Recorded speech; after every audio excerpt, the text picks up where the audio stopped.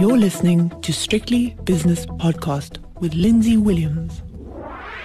The JSE has opened its doors for the final day of the trading week, so it's time for the opening with myself, Lindsay Williams. Good morning. What an extraordinary day we had yesterday. I'll come to that in a moment, but we'll have a look at the Stock Exchange News Service announcements. Just two out today, but both quite significant. Foschini came out with its results and the share price has fallen by 2%, bucking the bullish trend. Richemont, on the other hand, has come out with an update and, really favourable. Richemont, the luxury goods company, up 7.25%, a massive move. And the reason for that? Well, you'll find out now. Because if we look at the spot prices, risk on is very much the theme of yesterday afternoon, and that's carried on to this morning, with the dollar rand at 17.30. 2.5% better in the last 24 hours. British pound against the rand is 20.29. Euro rand is 17.71. The euro dollar 102.40. That's a big move, 2.2% up for the euro in the last 24 hours. And the British pound against the US dollar, startling 117.30. It all happened because inflation data from the States came out yesterday. Previous month was 8.2% up year on year, was estimated to be 7.9% last month, came in at 7.7%. So suddenly everybody says, that's peak inflation. Inflation will continue to trend lower, and therefore interest rates might not go up as much as people thought. Still going to go up a bit, because inflation is still stubbornly high, but there's a ray of light there for the bulls, and they took full advantage of it yesterday.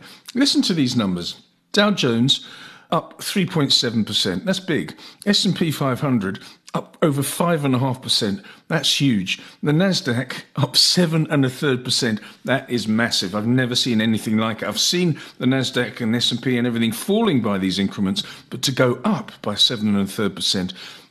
It's quite astonishing. This morning in the Far East, Tokyo up 3% on the close. Shanghai up 1.7%. The Hang Seng nearly 7.5% higher. The All-Share in Sydney up 2.9%. The gold price up $12 an ounce to $17.62. The platinum price is up $75 an ounce to $10.67. And that's a 7.5% move as well. Seems to be a theme. And palladium up 5.4% or $102 an ounce to $19.90. Really startling moves. Right.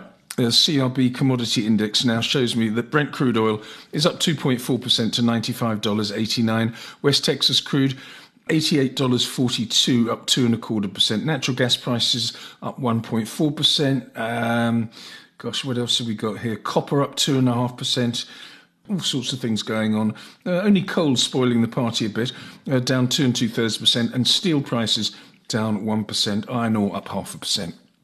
Okay, the US 10-year Treasury bond yield. Wasn't that long ago I was reporting on this thing being something like 4.23, 4.24%.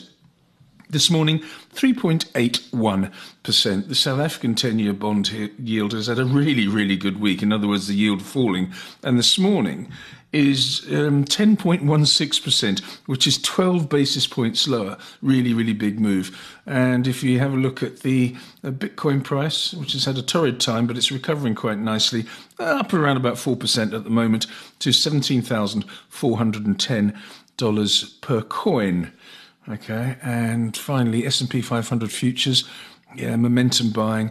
They're up again this morning, up 0.6% to 3,983. Very impressive moves indeed. Let's have a look now at some of the early movers on the JSE, and it's mostly to the upside, let me tell you.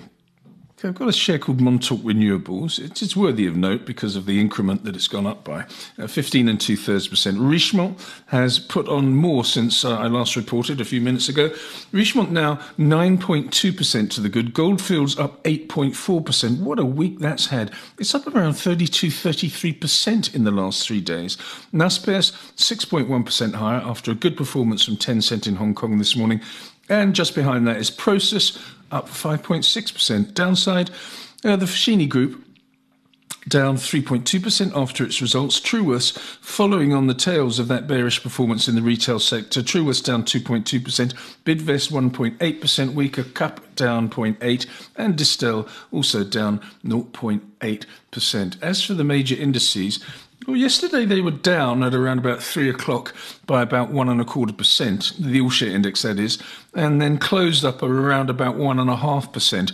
And so didn't take in all the really big moves on Wall Street in the last hour or so. So the all-share, well, I'll give you that in a moment. Let me give you the indices that make up the all-share.